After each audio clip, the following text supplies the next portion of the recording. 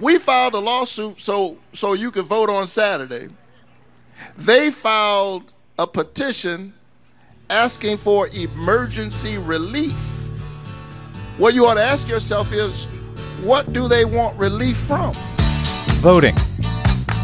They want relief from voting. They don't want you to vote. Senator Warnock, as you know. Well, I don't know why I came here tonight. That's why. I got the feeling that something ain't right. No, it ain't. I'm so scared in case I fall off my chair. And I'm wondering how I'll get down the stairs. Clowns to the left of me, jokers to the right. Here I am, stuck in the middle with you. Hey there. From Pacifica Radio in Los Angeles, it's the BradCast, as heard on KPFK 90.7 FM in LA, also in California, in Red Bluff and Redding on KFOI, and in Round Mountain on KKRN, up in Oregon on the Central Coast on KYAQ, Cottage Grove's KSO, Eugene's KEPW, Lancaster, Pennsylvania's WLRI, Maui, Hawaii's KAKU, Columbus, Ohio's WGRN, in Palinville, New York on WLPP, Rochester, New York's WRFZ, down in New Orleans on WHIV, out in Gallup, New Mexico on KNIZ, Concord, New Hampshire's WNHN, Fayetteville, Arkansas's KPSQ, in Seattle on KODX, Janesville, Wisconsin's WADRN, Minneapolis, St. Paul's AM 950, KTNF. We also stream coast to coast and around the globe every day on the internets, on the Progressive Voices channel, Netroots Radio, Radio for Humans, NicoleSandler.com, Radio Free Brooklyn, Workforce Rising, No Lies Radio, Verdant Square Radio, Detour Talk, and most of your favorite podcast sites. Blanketing Planet Earth 5 days a week. I'm Brad Friedman, your friendly investigative blogger, journalist, troublemaker, muckraker, and all-around swell fellow, says me, from bradblog.com. Thank you very much for joining us today for another thrilling edition of the BradCast. Coming up, we are going back to Georgia. Did we ever leave Georgia? Anyway, we're going back to Georgia, where the good news is that voters are smashing early voting turnout records in the state's U.S. Senate runoff election that ends next Tuesday. And the bad news? Well, voters are smashing early voting turnout records in the state's U.S. Senate runoff election that ends next Tuesday. That is ironical. Ain't it, though? We will explain why. Hi, Desi Doyen. Hi.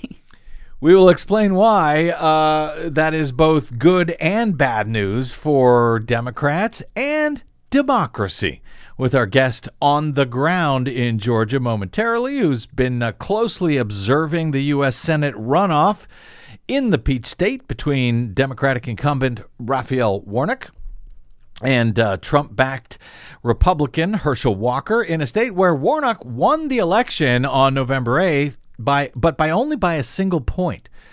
He did not get over the 50% threshold to avoid this runoff on Tuesday and underway now. So lots to discuss there momentarily, and what could be another nail-biter, and yes, one that is complicated by, among other things, 100% unverifiable touchscreen voting systems forced on all voters at all polling places across the entire state of Georgia. But don't get me started yet. We have time. The show is young. Much more on all of that shortly. Some quick news, however, and what will have to sort of largely be headlines here, given how much there is to get through today before I can get to my guest. House Democrats ushered in a new generation of leaders on Wednesday, with Congressman Hakeem Jeffries of New York elected to be the first Black American to head a major political party in Congress, as long-serving Speaker Nancy Pelosi and her leadership team all step aside next year as Democrats head back into the minority in the House.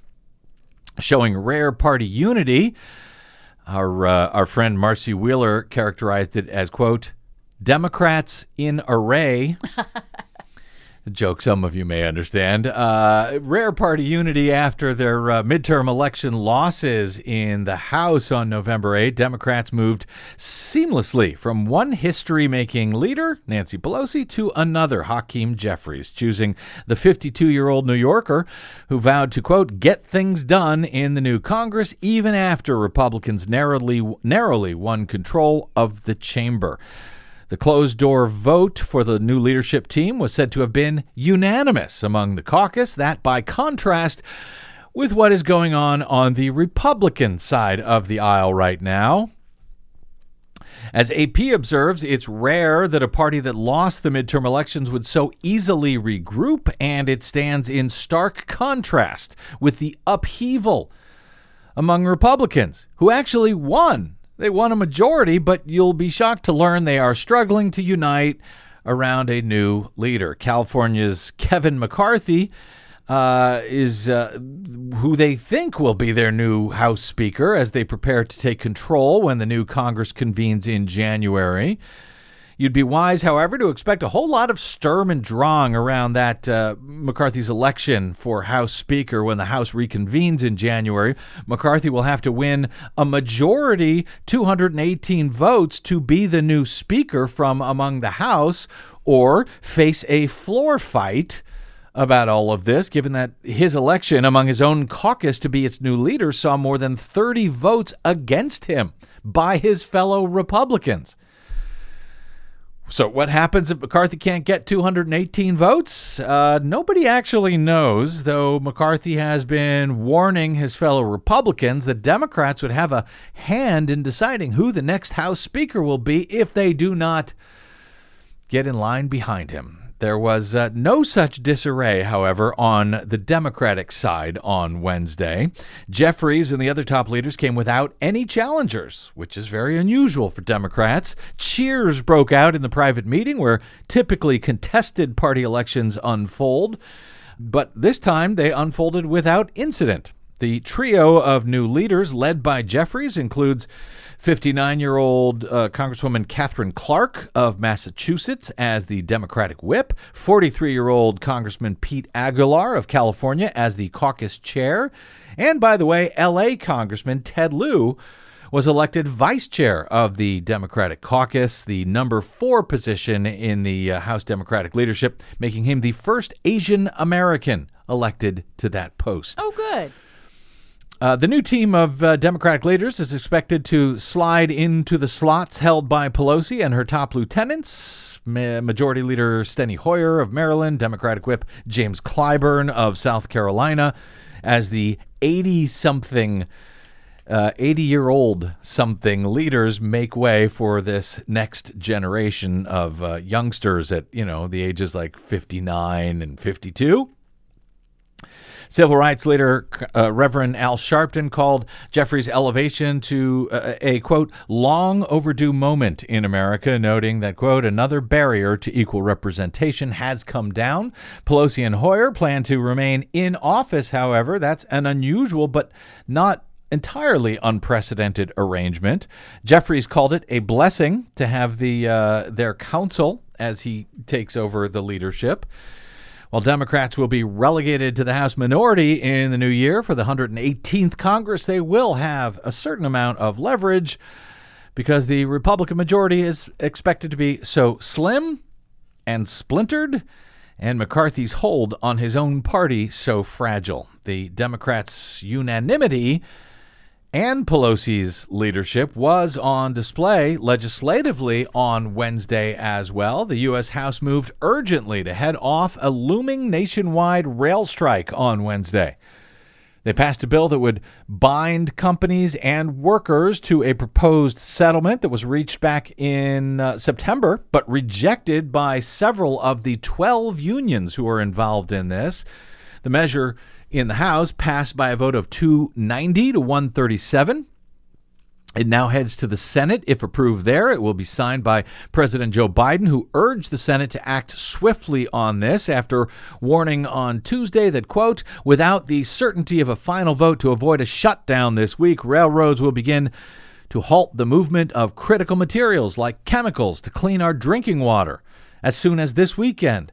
Without action, he said, this week, disruptions to our auto supply chains, our ability to move food to tables, and our ability to remove hazardous waste from gasoline refineries will begin. The business groups, such as the U.S. Chamber of Commerce and the American Farm Bureau Federation, warned that halting rail service would cause a devastating $2 billion per day hit to the economy.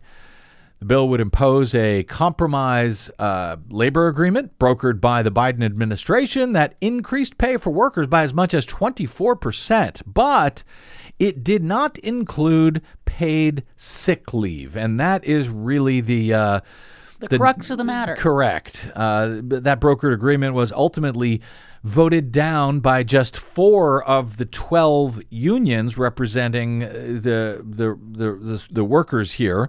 But that is roughly 115,000 employees, more than half of the employees at these large freight railroads, and workers have threatened to strike if an agreement cannot be reached before a December 9 deadline. So that is coming up very soon. Now, due to federal law, Congress can actually overrule the ability for rail unions to be able to strike, which is the legislative effort now underway. And the intervention was particularly difficult for Democratic lawmakers. They've traditionally aligned, of course, with labor unions. But House Speaker Nancy Pelosi responded to these concerns about the lack of paid sick leave in the currently negotiated agreement by adding a second vote on Wednesday, which would add 7 days of paid sick leave per year for rail workers covered under the agreement. However, it will take effect only if the Senate goes along and passes both of these measures.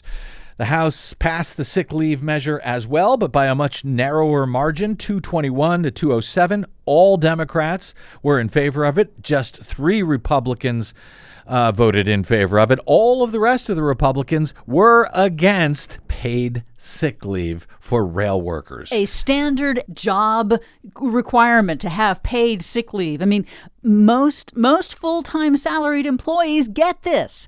It is insane that these wildly profitable railroad companies can afford to pay for sick leave, and Republicans know it's important, but they just don't want to give it, and they're willing to tank the economy to make sure that nobody gets it. And what all of this means, of course, is that passage in the Senate is going to be really, really tough. The filibuster rule requires, even though Democrats have a majority there, it's a 50-50 majority at the moment, but it's a majority because Kamala Harris is the president of the Senate and she can break the tie, but the filibuster rule means that 60 votes are needed to pass pretty much anything, so you now need 10 Republicans who would be willing to vote in favor of allowing workers to take 7 days of paid sick leave per year. And that may be very tough. And I know there's been, people have been critical of Joe Biden and the Democrats for trying to push this through without the paid sick leave. Well, that's why they added this second vote. That makes sense, I think. But to do it, however, because it's a separate bill, it's going to be easier for the Republicans to turn it down. The alternate, of course, is they go on strike and the economy literally begins tanking day by day, because that's how critical the rail unions are at this point. Business groups and the Association of American Railroads Trade Association praised the House vote to block the strike, but they urged senators, of course, to resist adding the sick pay to the deal. The unions maintain that railroads can easily afford to pay the sick time at a time when they are recording record profits.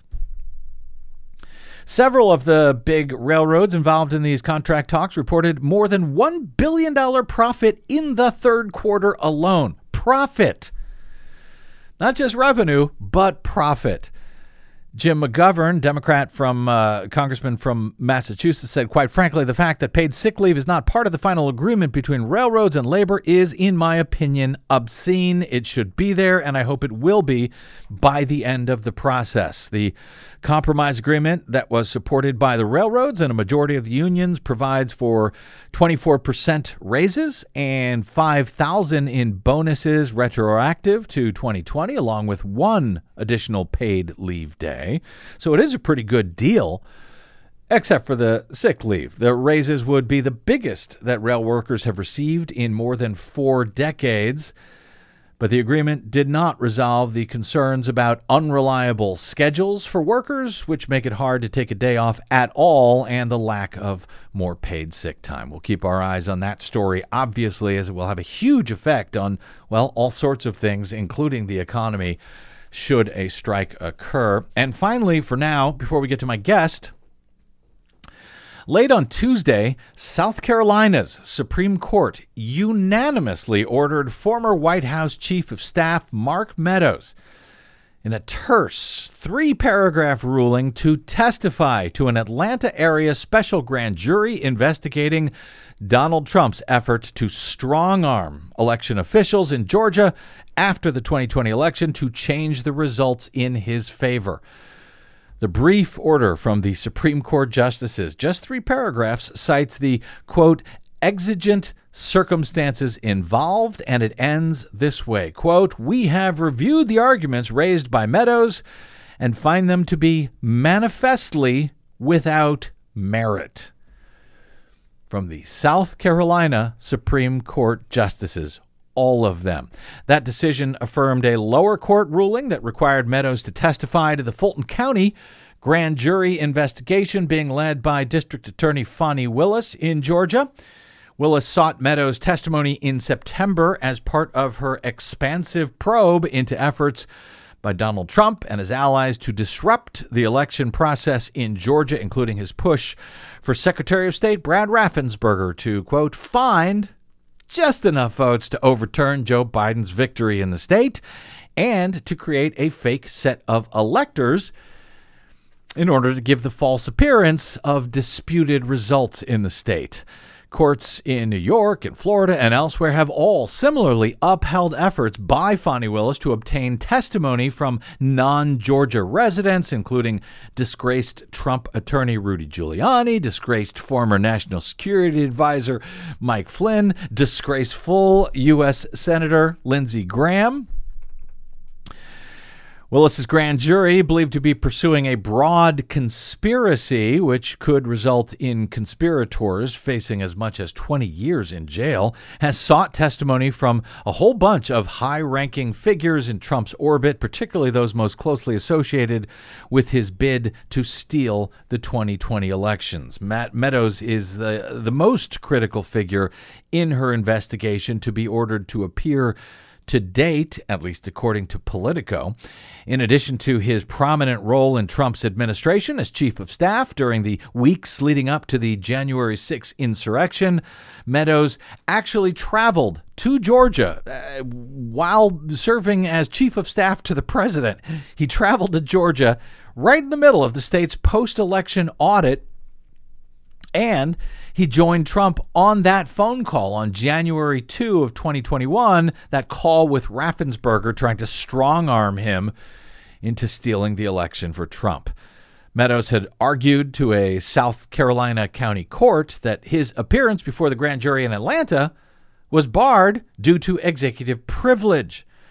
But the state courts rejected that argument thoroughly, saying again, "We have reviewed the arguments raised by Mark Meadows and find them to be manifestly without merit."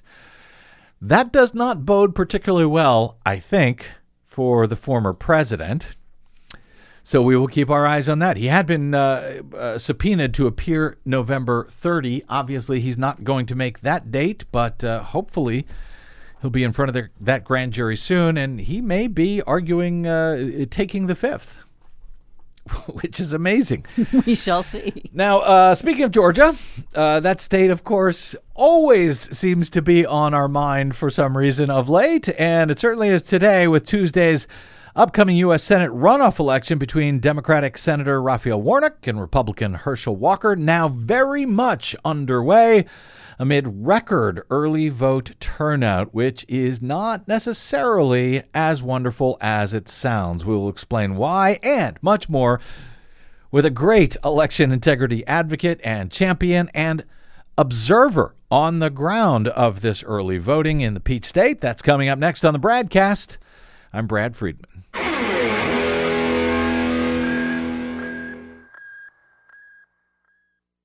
Hey, this is Brad. Here at the BradCast and BradBlog.com, we fight for election integrity all year around, like no other media outlet in the nation. But of course, we need your help to do it. Please stop by BradBlog.com/donate to make an automated monthly pledge of any amount you like, or even just a one-time only contribution to help us remain on your public airwaves and completely independent. The fight for voting rights, civil rights, and to save our planet continues.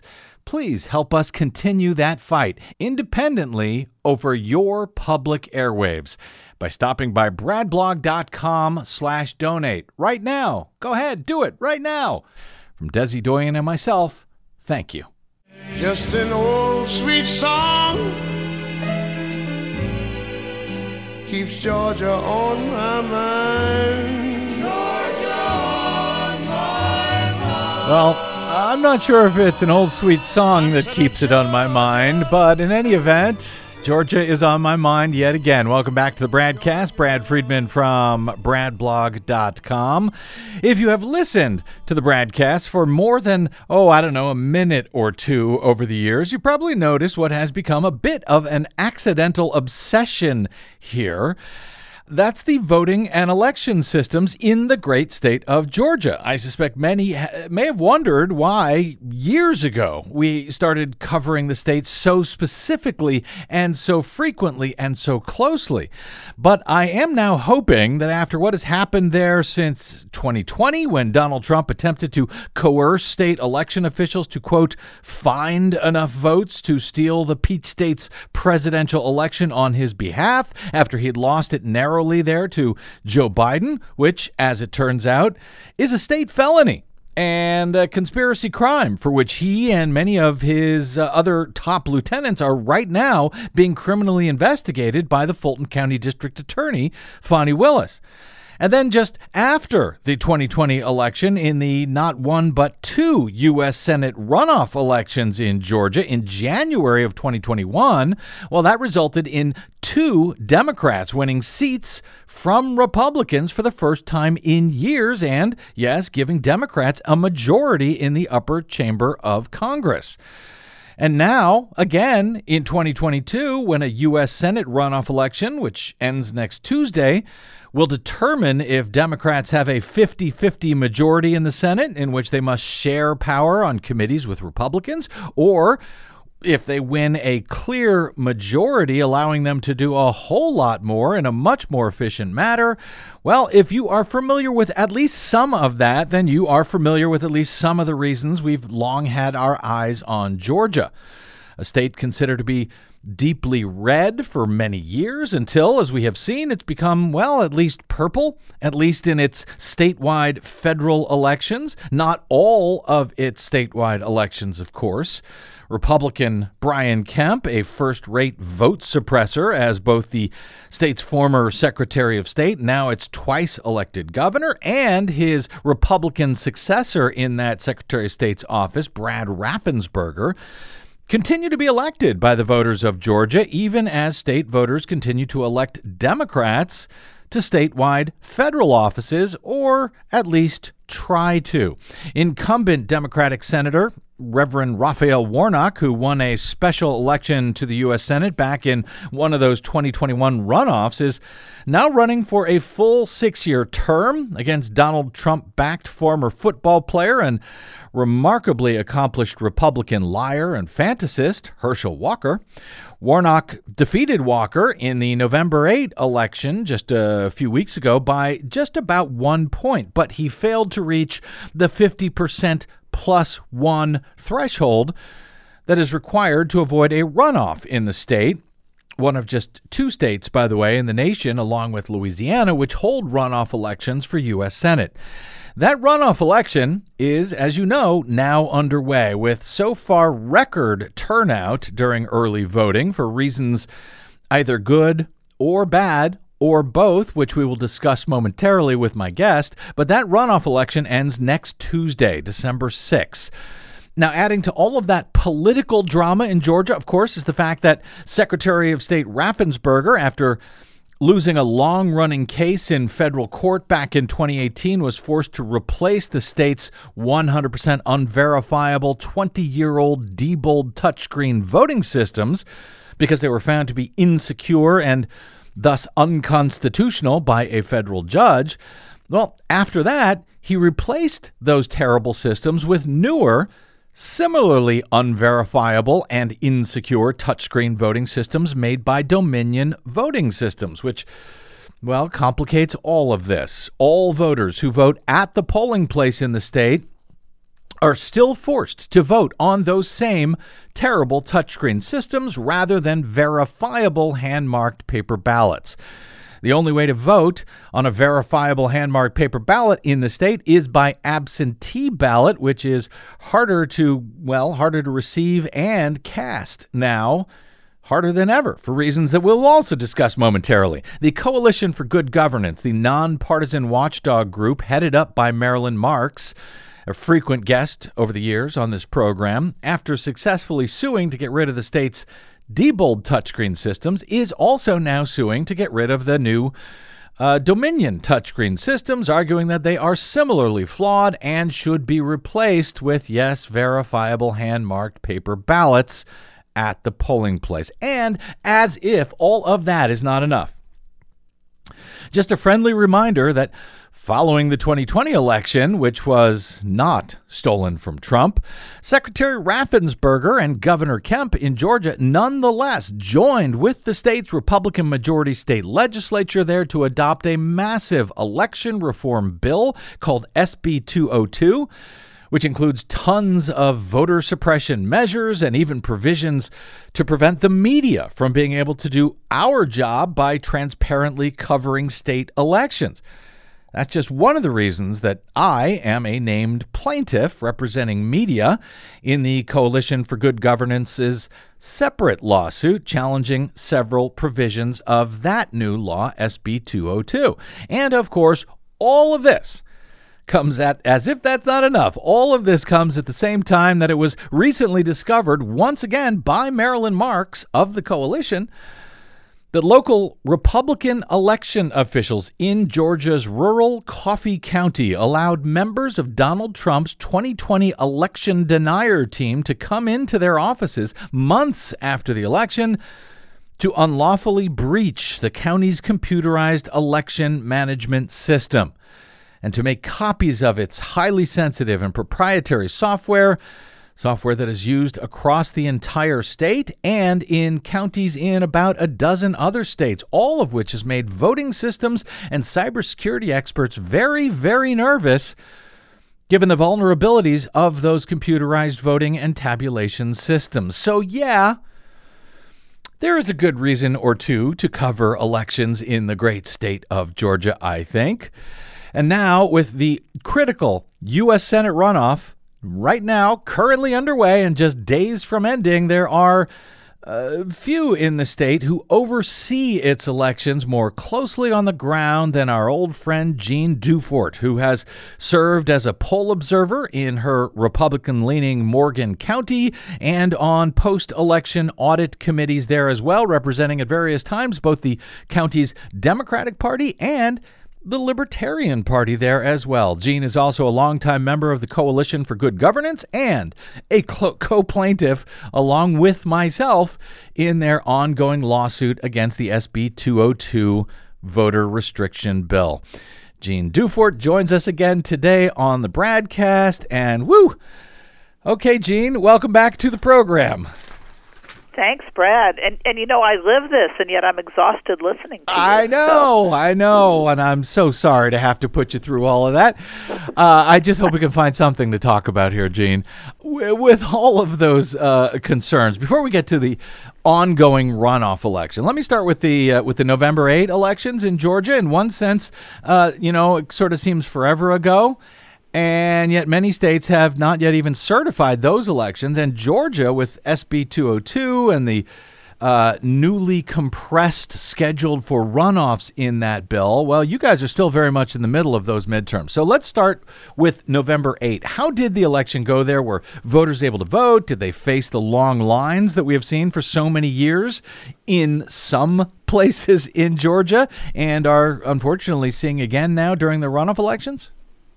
So lines are the story of this week, but they were not really a big story in the general. And that is because Georgia, over the last couple of election cycles, and particularly post-COVID, Georgians found out voting early is just easier than voting on Election Day, both voting by mail and voting in person. And in a run-up to a general, we have 3 full weeks, 17 days in most places, of mandatory early voting in-person options. So, and plenty of time to get your mail ballot returned. So Georgians mostly did that. In fact, we had a slightly lower turnout than we had expected for the general, mainly because Election Day was fairly quiet after a huge vote in early. That's good news. Were there any problems? And we'll talk about how that has changed for the runoff. But we're sticking with November 8th. Were there any problems of note with Raffensperger's terrible touchscreen voting systems used across the entire state? They're breached by Coffee County, by the Team Trump, MAGA. You laugh. Why are you laughing, Jeanne? So the problem with being certain about a problem of a breach of an electronic voting system is that there isn't much direct evidence. So as Marilyn often says, how would we know if there was a problem? Right. That's the fundamental problem of being all in on electronics, is you literally can't have an accountable ballot. You just can't get there. You can try. And by the way, at some point we should talk about the new initiative that Coalition for Good Governance is doing with scrutineers, because we're just about to announce it, and we're going to do a really important new project on Tuesday night. Oh, good. So we can talk about that. But it just really, the nature of hacking is that it buries most of its evidence. So that's tough. Yeah, and it is. And it's something that I've tried to point out for years, as we have seen, throughout the years, whether it was the old Diebold touchscreens, whether it's the Dominion, ES&S, Hart InterCivic, all of them, on Election Day we'll often hear about, oh no, votes are flipping from red to blue or blue to red, whoever it is whatever team you happen to be on. And I always have to point out that, well, you know what? That's probably not a hack. That's probably just a failure of the system, because if you want to hack a touchscreen system, there is no reason to show that hack to the voters on screen, correct? That's right. And I don't know if you remember, a few years back, we had this really dramatic anomaly in a drop-off of votes for the lieutenant governor race. And we had it statistically analyzed, and you could see it. And it absolutely had a bizarre correlation where the missing votes, so-called 126,000 missing votes, were directly correlated with, of all things, the percentage of African-American voters in a precinct. In other words, the higher that went, the more missing votes there were, unexpected votes, where people voted for governor, they voted for attorney general and down ballot, but they didn't vote, supposedly, for lieutenant governor. So we had a clear pattern, but no direct evidence. And right? Yeah. And so the court just said, you know what, this is a great theory, I can see it, but there isn't any direct evidence. You can see the results of it, but you don't know how you got there. At least, if the screens are flipping in front of your face, people could take videos of that. We can, that would be a really bad hacker. That would be a terrible, that would be a terrible hacker that would do that. The heartbreak hacks and the diffused hacks, because so Georgia's went for Joe Biden in the last presidential election by 11,780 votes, which we would not all remember except for that famous phone call. Right? But we have more than 30,000 ballot marking devices out there capturing votes on Election Day and in early voting, right? So imagine the tininess of a hack that it would take with 30,000 machines out there. and millions of votes being cast to get to margins that are less than 30,000. Yep. Right. Even at 30,000, it's literally one goof per machine. Right. So it's just I always say that to say it's such a micro thing that has a big impact. And yet, we've talked to Marilyn about this since we're still going back to 2020, since that apparent crime is still being investigated in Atlanta by the Fulton County prosecutor. Right. Knowing what you know, looking at these systems since going back to 2020, do you have any reason to believe, while we know it's would be easy to hide a hack, is there evidence to show that the election results were incorrect in 2020? No, of course there's no evidence, right? There cannot be evidence of that, in my simple opinion. Uh-huh. The reason we advocate for hand-marked paper ballots is because once you start an election that is predominantly on ballots that are constructed by a computer, and that's your only remaining evidence left to audit afterwards is that ballot that got constructed. They call it interpreted in Georgia law. You mark your choices on the tablet, and then the tablet sends an interpretation of what you did on the screen to the printer. Right? I love that word, interpretation. Yes, right? exactly. I don't need anybody interpreting my vote. Correct. I want to put a pen on a piece of paper with no computer interpreting anything, and then that piece of paper stays as the eventually auditable, recountable, recheckable. It's just really uncomplicated. It is literally what the voter meant, and we don't have that in most of our pool of votes in Georgia. So. It is shameful. It is frustrating, not just, I suspect, for voters in Georgia, but for all of us around the country who, wish to oversee elections and make sure that they are correctly recorded everywhere, and that voters' votes are recorded, interpreted as they cast them. Jeanne, several of the provisions of SB 202, that new law that was passed after 2020, made it more difficult for media to observe and report on elections. For example, it barred any kind of photography or video at the polling place and prevented observers like you from talking to media folks like me about problems that you may see while observing vote tabulation. Now, unless I'm mistaken, while the coalition's lawsuit against SB 202 continues, just one of the provisions in that law, one that I happen to be a named plaintiff on, was actually put on hold regarding photography in the polling place.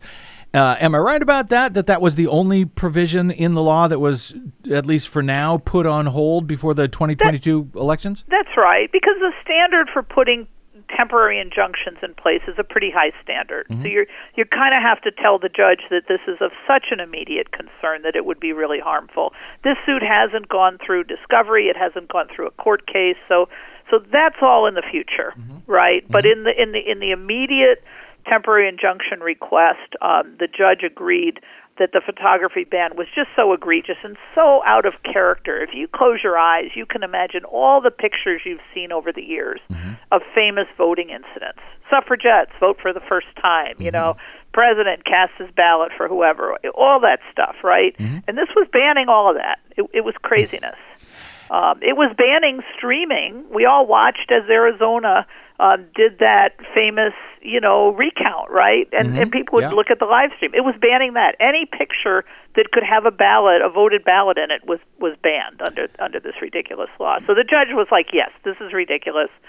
We're going to put a stay on that part. But the other pieces are still out there. The gag rule, some dangers for poll watchers. You could be charged with a felony if you're accused of looking at how somebody votes. But we have these giant jumbotron voting tablets that are visible from 25 feet away and through parking lot windows. So, there's just some crazy stuff in there still to be adjudicated. And also part of that, if you had seen any problems during the tabulation, Jeanne, would you have been able to tell me about it as a member of a press so I could report it to the world? Not before voting is finished, right? So at any point you couldn't tell. If you're sent in as a poll watcher, you're sent in on behalf of a candidate. You're sent in on behalf of a party, and certainly you're representing a bit of a public interest in watching elections. So to ban all those things, and tell these watchers you're only allowed to tell the election director, that's just kind of anti-democratic. But that's right? small d Democratic. But that stands. But that's still in place. Yeah, small d Democrat. And that's still in place, and it hasn't been adjudicated in court yet. So that's still out there. So and there's some other provisions, by the way, of SB 202, which have had a clear and measurable impact on elections. Small changes, big impact on some voters. It's been a real attack on the ease of mail voting, for example. You were able to, now the Secretary of State will say, oh, these were things we did because of COVID. And just because we made it easy because of COVID, it doesn't have to always stay easy. That's sort of their talking point, right? But things like having drop boxes, secure drop boxes, they're now inside and they're only open in early voting places during early voting hours. You can apply for a mail ballot by email, by the internet, not by email, on the internet, online, except you have to stop, print the form out, wet sign the form, and then figure out how to re-upload that and send that in. So that's not really an online application anymore.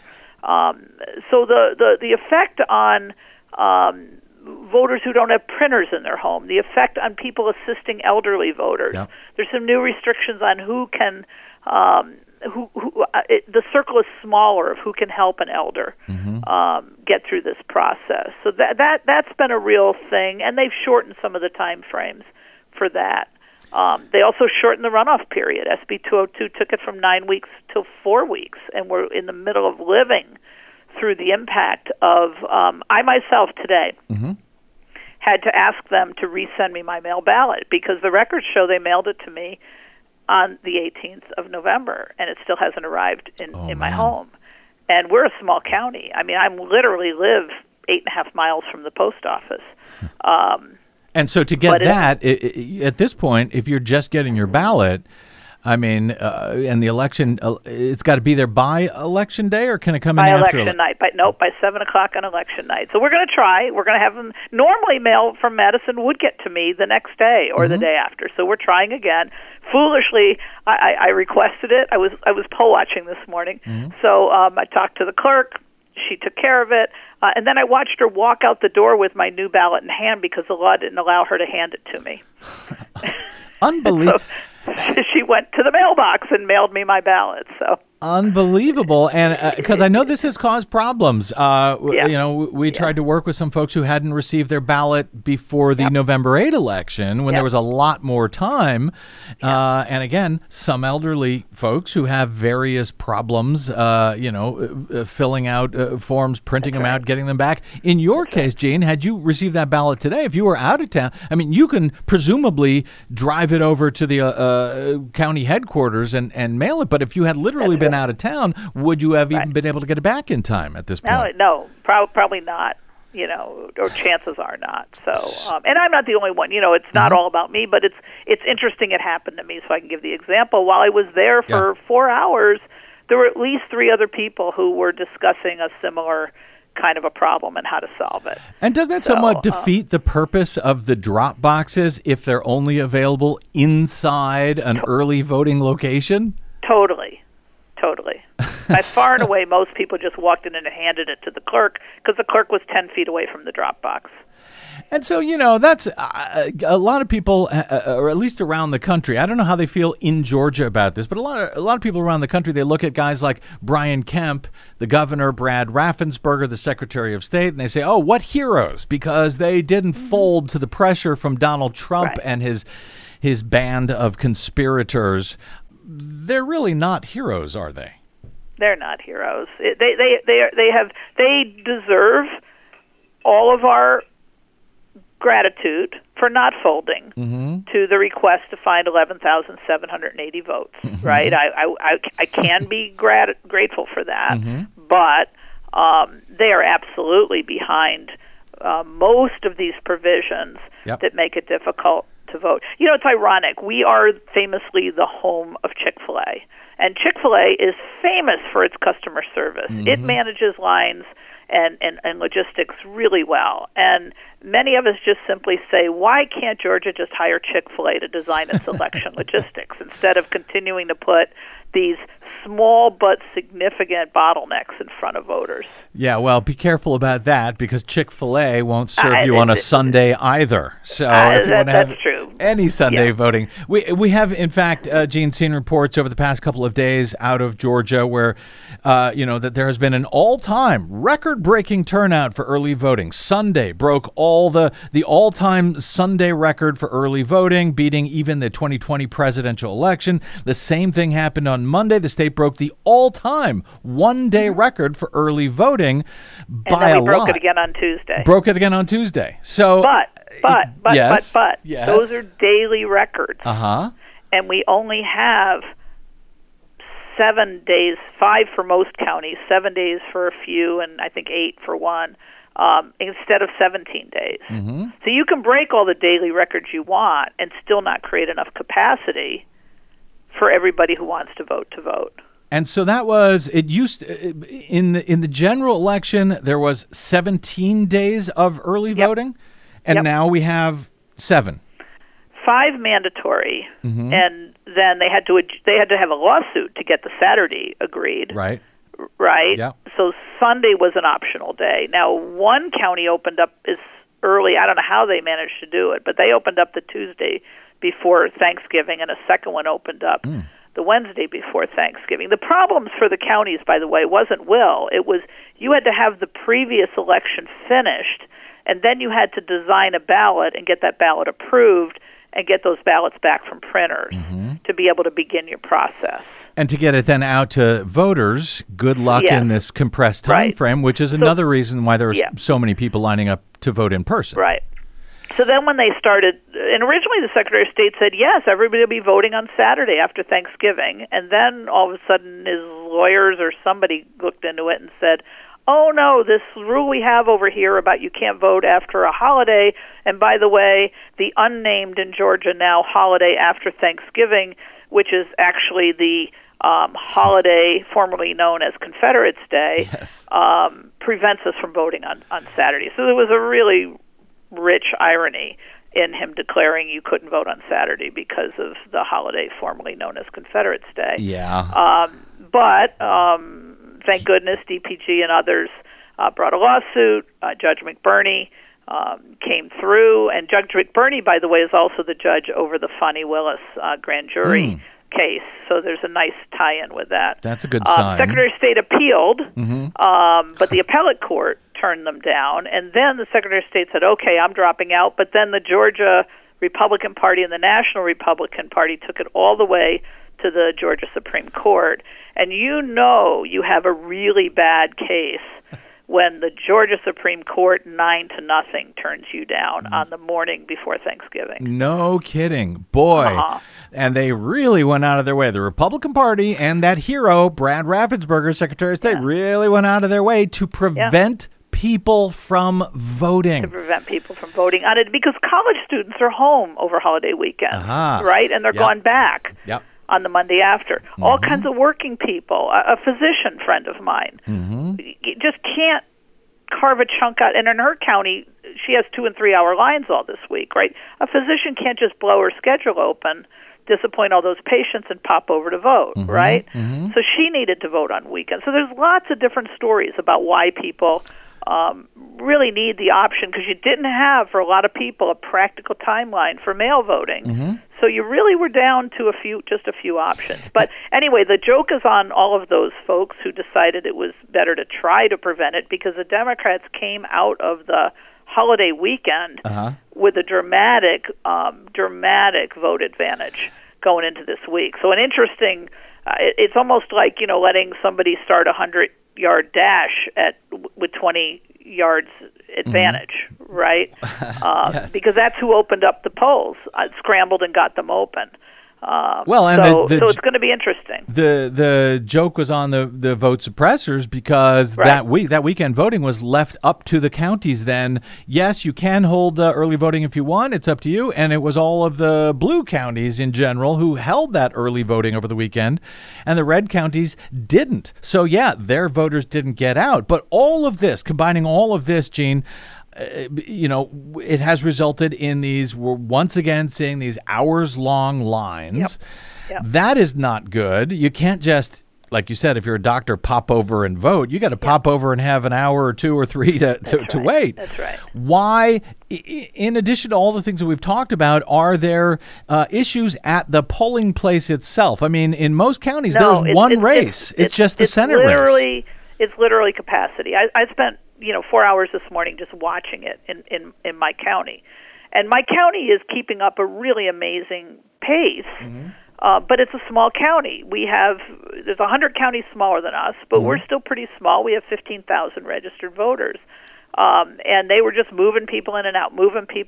There was rarely any machine open, but there also was rarely a line more than 10 or 12 people. So almost everybody was getting in and out in 15 minutes. It doesn't take long. But some county, we were using the new pilot check-in system, which is way faster than the original system. Fulton County, one of the biggest counties, is using the old system. So all of the bottlenecks are at check-in, and they haven't been able to figure out how to get enough check-in stations to get 17 days worth of early voting, plus people who would also prefer to vote by mail but don't think they can. Compressing all that into these 7 days is just it's the 10 pounds in a 5-pound sack thing. So even if you've got 20 of these crappy touchscreen voting systems, if you've only got 2 computer check-in systems, everyone has to go through that funnel first. Right. So in my county with the faster check-in, we've got 3 check-in stations to 5 voting machines, right? Which is a crazy ratio normally. But literally the act of voting is so fast. It would be faster even if they handed them a ballot and they just marked it, and that would be faster than putting the card in the machine and bringing it up and tabbing through the things and going, do I check, and waiting for the printer. Yep. I mean, it is still just stupid when you think about marking a ballot by a pen and then you watch the process on a machine. It seems amazing that somebody would spend $3,000 to do what a $1 pen would do, but here we are. And even more amazing when you consider, as I said, that in most counties there is one single election on in this Tuesday race for the U.S. Senate. All places, it's just one thing. Vote for this guy or vote for that guy, and you could walk in, check it on a piece of paper, hand it in, and frankly, you could hand count that by putting them in stacks of Warnock here, Walker there. But we've got to make everything more complicated, and as you can tell, that's why it's so hard to vote there. In fairness, these election workers, early voting started 3 weeks before the general. This is 3 weeks after the general, right? So they've already been going pedal to the metal, many of them for 6 straight weeks, and a little bit, for some of them, preparation time before that, and now they've got to push hard for another week plus whatever time it takes to clean up the results and get that announced. So these guys are running on empty. In general, and they're running into limitations of staff that will volunteer to continue to do this, because election workers are really low-paid workers. So there's that part, right? So it's easy enough to volunteer to be an election worker for one day randomly. Some people even take a day off from their regular job to do it, but you can't take all these weeks in a row off. No. And if just in case folks have lost track, before SB 202, the runoff elections would come about 2 months later in January of 2021. It was actually January 5th. Those 2 runoffs for U.S. Senate the day before the January 6th insurrection at the U.S. Capitol. Jeanne, I've got to get out, but very quickly, since you mentioned this, a project, I don't know if you're allowed to tease it or if you can do so in about 30 seconds. With scrutineers.org, our friend Emily Levy over there has been running another great election integrity champion. What's the new project, very quickly? So we're going to do a quick count project for accountability. We have not yet held an election in Georgia where some little flash drive that contains the election results hasn't either been missed to be uploaded or been uploaded twice. So we're doing an exciting project. Volunteers are going to scrape the results, compare the results, and we believe we're going to find any anomalies literally by the day after the election, and in time to be able to get the attention of campaigns, authorities, medias, well before we get far into the weeds. So it's kind of unprecedented, but we are analyzing 100% of Georgia's 3,500 precincts, all 159 counties, And it's just going to be a whole lot of fun. I have no idea what we're going to find when we start comparing it at this detail because it's never been done before. Well, you have a strange idea of fun, Ms. Dufort, but I look forward to hearing how that goes from you and or Emily Levy. Folks can get more information, of course, at scrutineers.org. And you can get more info on Jeanne and her important work at coalitionforgoodgovernance.org. As you can tell, an organization that I greatly admire and support. You can also follow her on the Twitters, I think, as long as they're still up, at Dufort_Jeanne. And, of course, she is an election integrity advocate, observer, and champion, as you can tell. Jeanne, great speaking with you. I look forward to the next time, hopefully soon. Thanks for having me. Let's all see what happens next week. Good luck.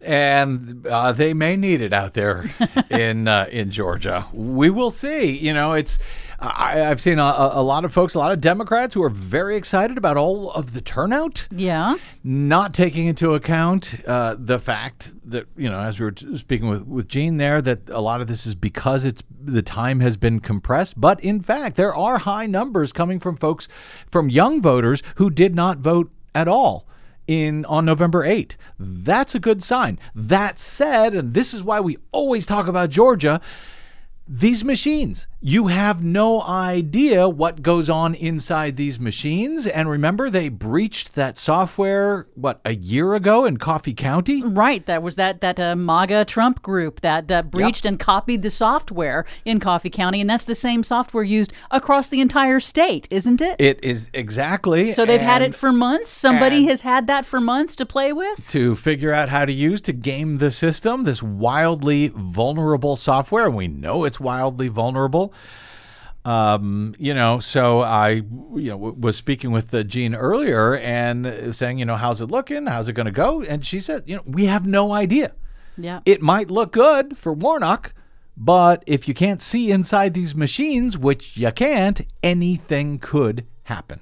That's why the fight for election integrity and hand-marked paper ballots is a year-round, nonstop fight.